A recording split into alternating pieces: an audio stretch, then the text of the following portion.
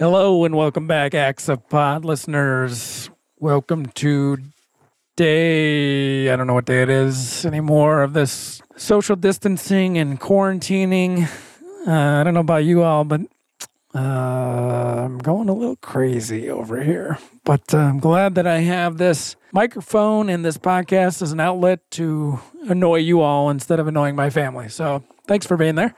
This week we had a great talk with John Wackman, good friend and a partner of mine. He's at Nyland Johnson Law Firm. We do a lot of work together in the micromobility space and product liability space, but he's also just a really smart guy and good attorney and a good litigator. So he's pretty cued into, what clients are asking about and what his thoughts are and analysis is with regard to COVID-19. So we talked a little bit about the legal and insurance landscape here as kind of a public service announcement. So we hope you listen. We hope you enjoy the show. Reach out to me with any questions you have. Free advice. I definitely want to hear from you what questions you have, what's going on with your business, or how you might be affected by the virus. We tried to address all the insurance potential angles that people have been discussing. We hope there's more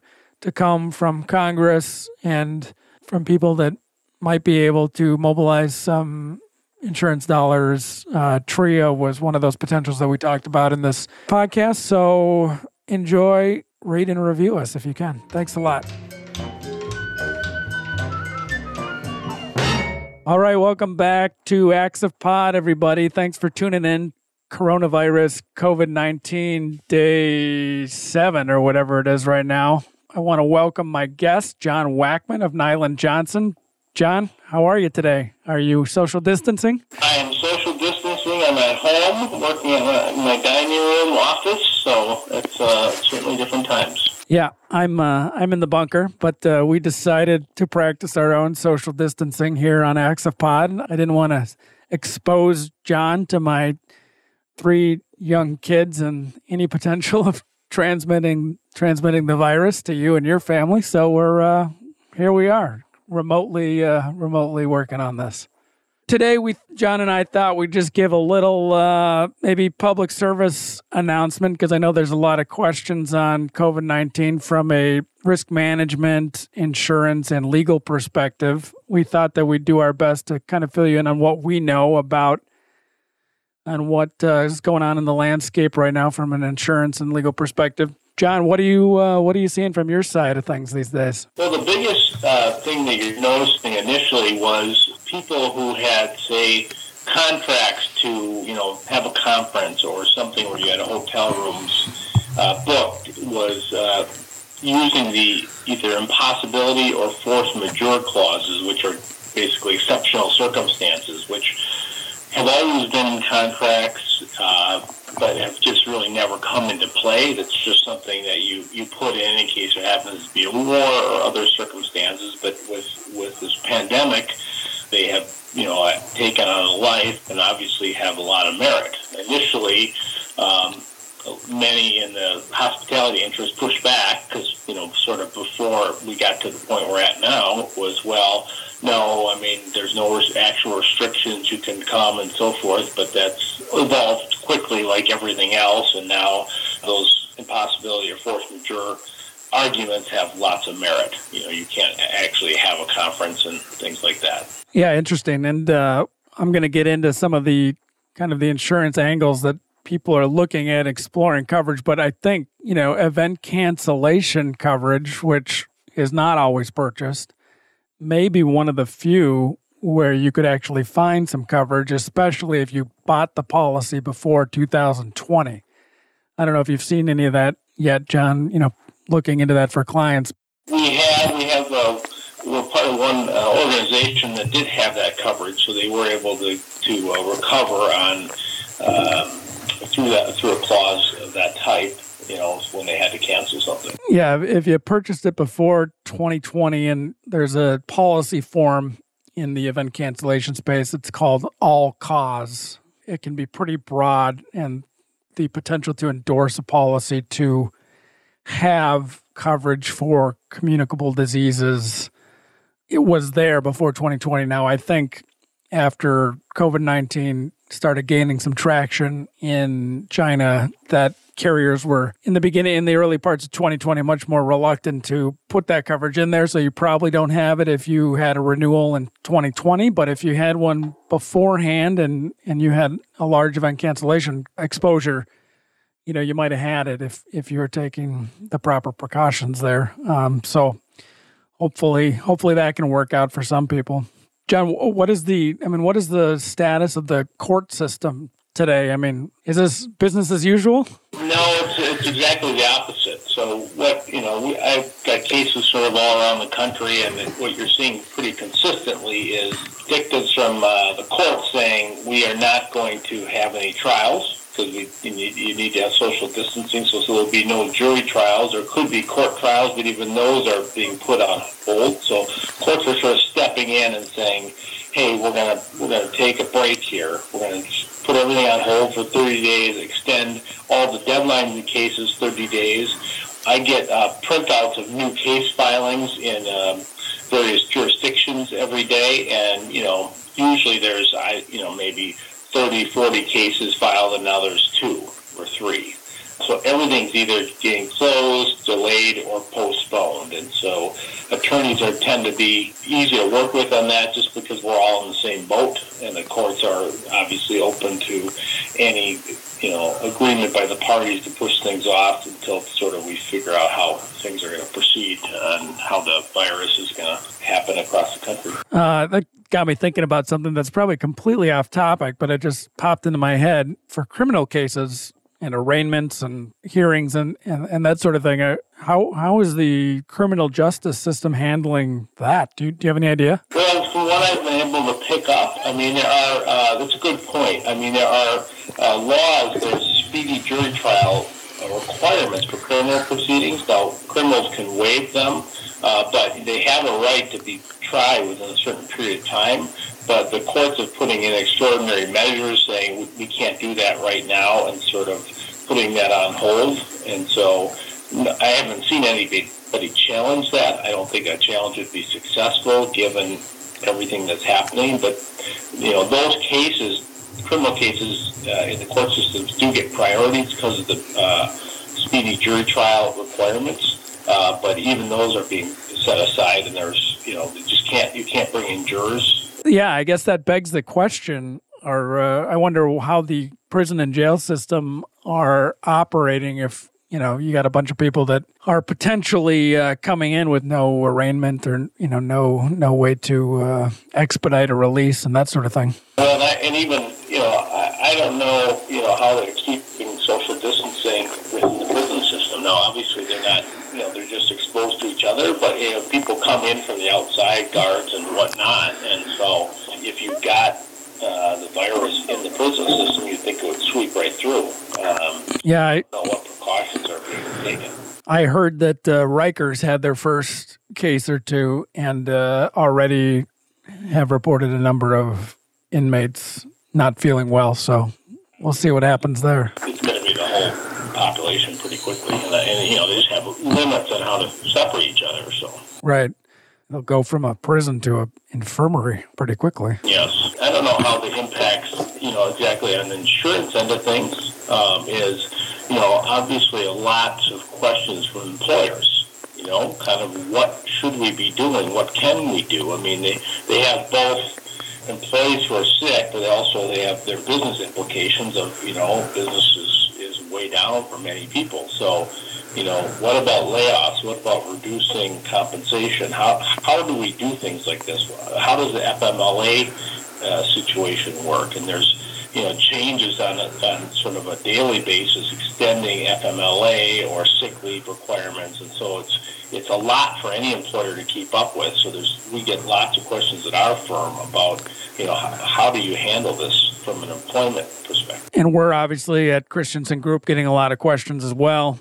I'll try to address some of those right now. And obviously this is not insurance advice, but just a little bit of a public service announcement here, seeing if we can kind of all try to weed our way through this. But yeah, there are definitely a number of areas where people are potentially exposed here. The most logical being, business interruption. So your standard business interruption policy is, usually adjacent or linked to the property policy, where there has to be a direct physical damage by a covered loss for the business interruption policy to kick in. So on the face of it, on the merits right there, I mean, there's not a lot of wiggle room for a virus to trigger that policy.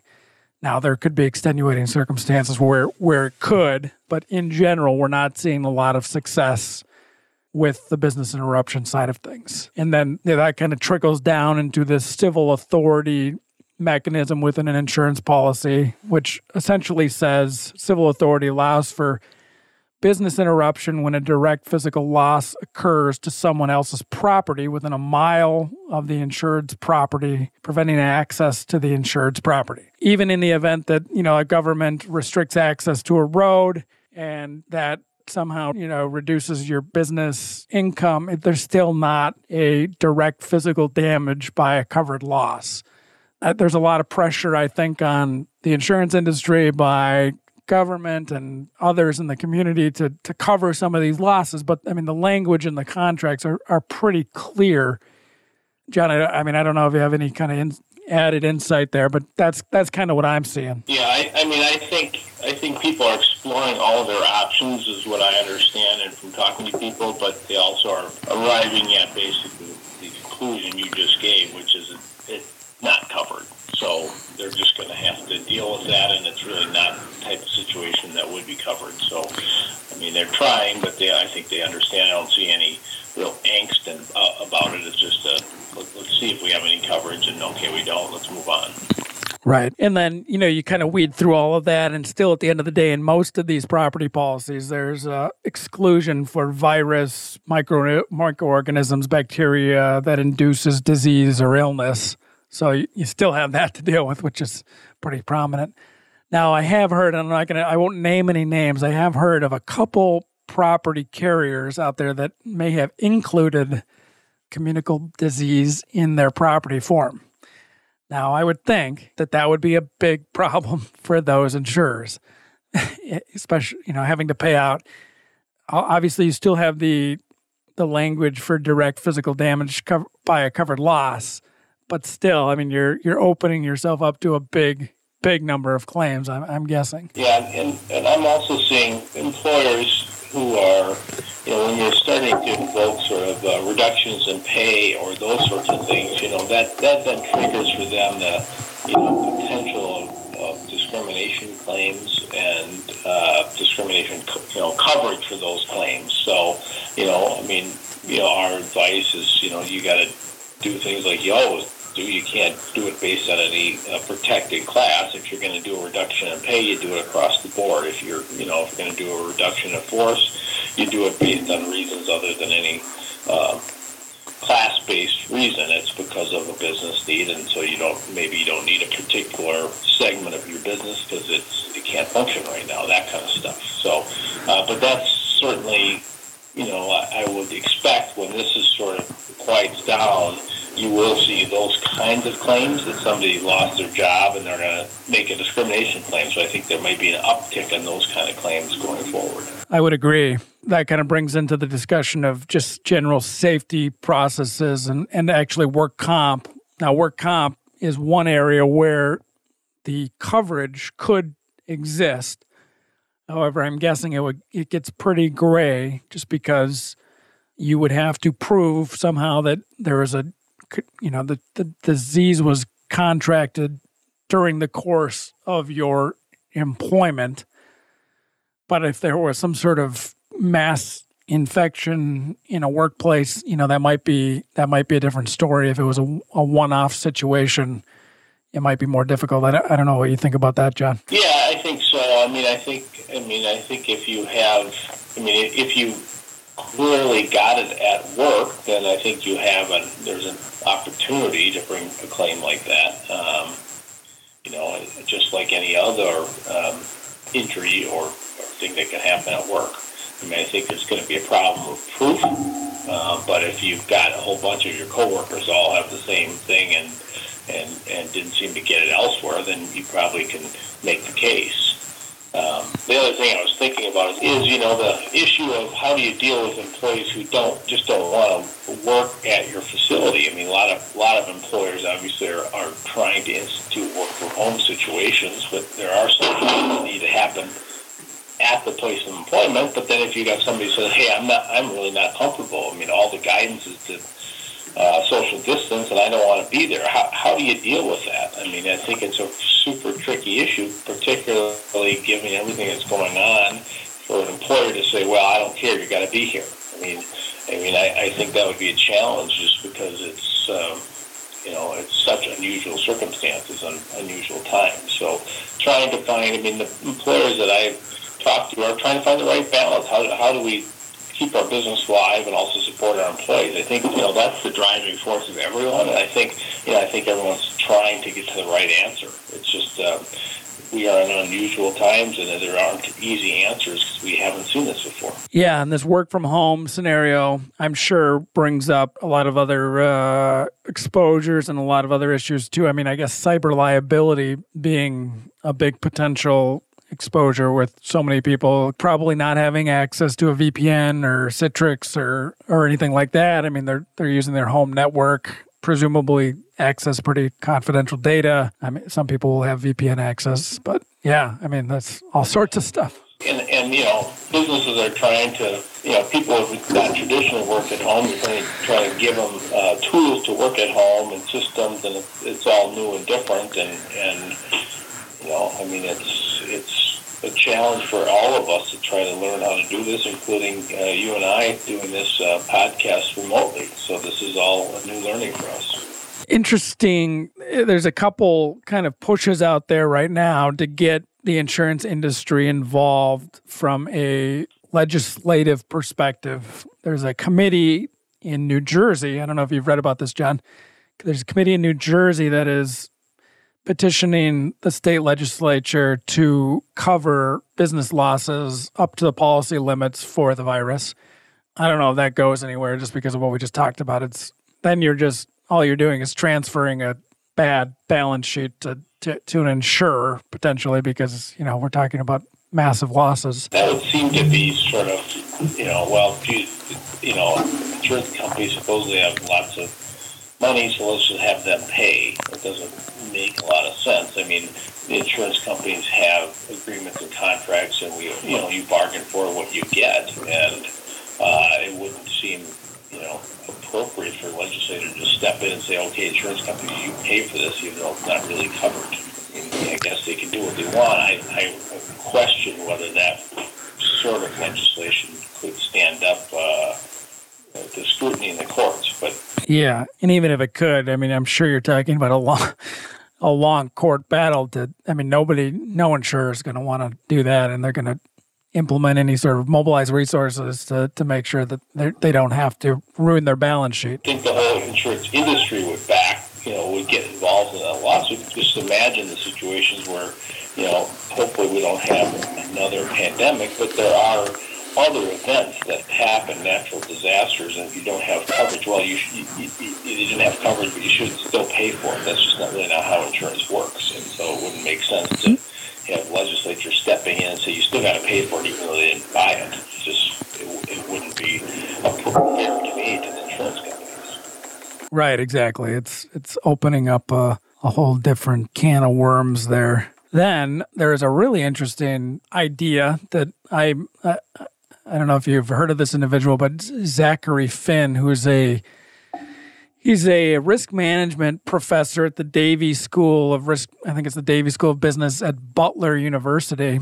And this guy he's been a corporate risk manager for Smuckers and some other in the food and beverage space.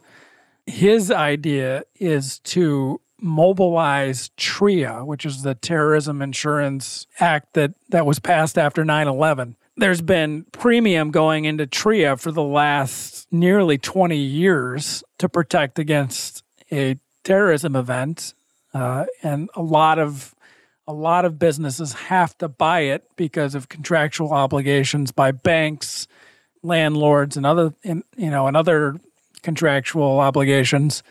we've not had an official act of terrorism declared since 9/11. I mean, even the Boston Marathon bombing didn't get TRIA coverage mobilized. Presumably, we have a lot of capacity within that policy that people have been buying for so long. So his idea, and he's been lobbying Congress with any connections that he has, is to use that as a very methodical method to reimburse people that have been buying TRIA.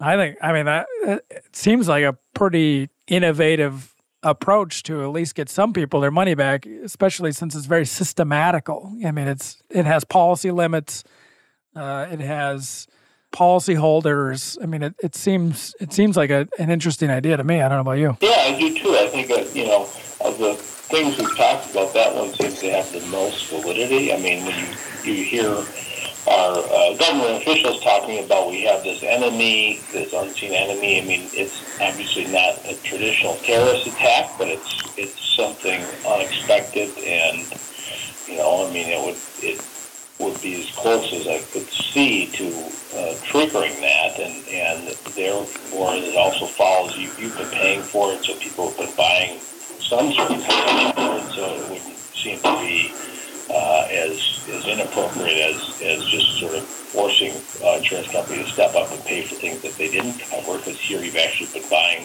some coverage. If you expand the definition of terrorism to cover something like this, then it might make sense and it would give people some relief. And it's a federal government. You buy it directly from, you're buying it through the carrier, but it's government reinsured. So, I mean, you could just say that that's just using the money that we're already going to spend, through all of this economic stimulus, but it's systematic. I mean, it's systemic. It's a fair system to reimburse people that have already been paying for it. And it sort of answers some of the pushback to some of the coronavirus-related legislation has been, hey, a lot of people are anti, quote-unquote bailouts. And so this, that sort of answers that. It's not really a bailout. It's an insurance reimbursement through the government. So, it may be kind of coming out of the same coffers, but at least it's got tied to something other than what somebody might just call a bailout.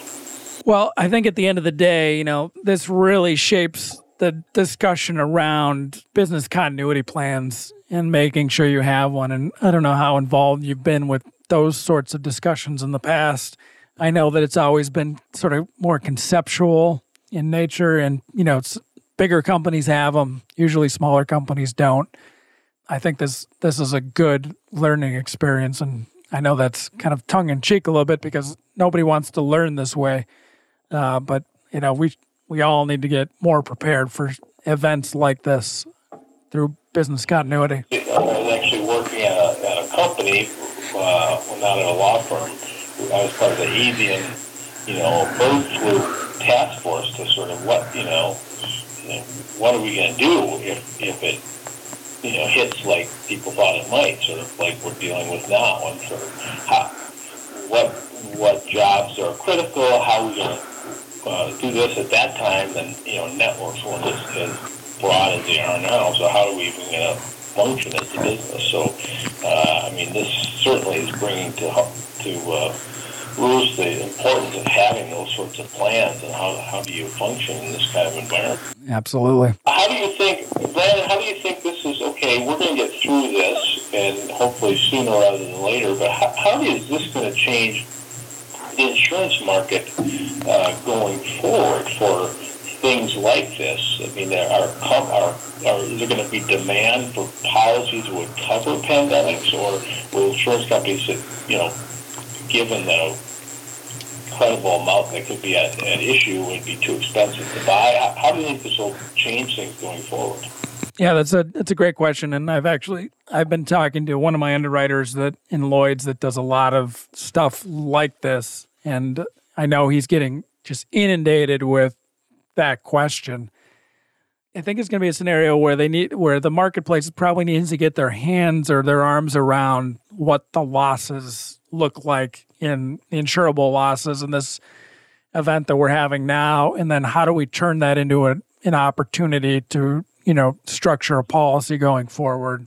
because there's definitely opportunity that is going to come out of this in every industry, and the insurance industry is not unique in that perspective. But there's definitely going to be opportunities in the insurance industry to address this. I think that will be kind of a wait and see sort of scenario. But in general, I think this is going to have a tremendous impact on the market. As we've talked about, the last months and years here, we have a very hardening marketplace right now, and that was doable up until this point. I mean, people were willing to take the increase because the economy was doing really well. Well, now we have a situation where the economy is presumably not going to be doing well, and we have still a hard market where losses, justify bigger rates.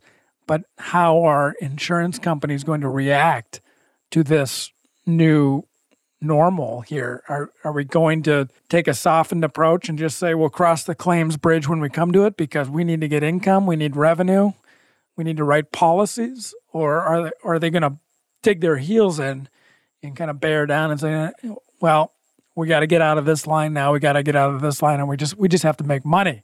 I think it's going to be a really interesting question across the insurance category from a high level. I can imagine it's just going to have a huge impact on how business is done in your insurance world going forward. Well, I think it's going to have a big effect on everybody, but I think there'll be lots of opportunities, and I think lots of efficiencies hopefully will come out of this working from home situation where, we're doing things that we never thought that we were able to do, basically. So trying to see the silver lining here. I know it's tough, but that's what I think. Well, I think it will be. I think, we've now been forced to work at home. It'll be interesting even, from the space issue. Are we going to all have offices? Are people going to convert and say, hey, we could use less space. We can have people working at home more frequently because you can do it. And occasionally you need to go in the office, but we don't all have to have dedicated offices. So you can office share. You can have those kind of things and still function effectively. So I think we're going to learn a lot from this process, and hopefully we get through it sooner rather than later. But I think there will be a lot of lessons that people have learned by going through this. Right, exactly. I mean, maybe it's the catalyst we need, and I say that again, knowing that this is a devastating situation we're in with a lot of sick people and potentially deaths. So, but the catalyst we need to, change the way we function as a society, from anything from, using transportation more efficiently to thinking a little bit harder about, the environment and everything else. So who knows? But good conversation today, John. I appreciate you being on Axapod. We'll keep this going. Hopefully we're not all working from home too much longer, but hopefully we can all get out and get a beer here soon, John.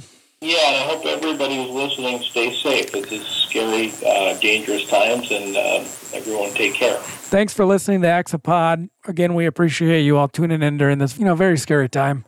Make sure to rate us on iTunes. That helps us to get the word out and get more visitors to our podcast. Review and stream us. Go to our website, axapod.com, and make sure you're subscribing to get all the updates. Thanks again. Until next time.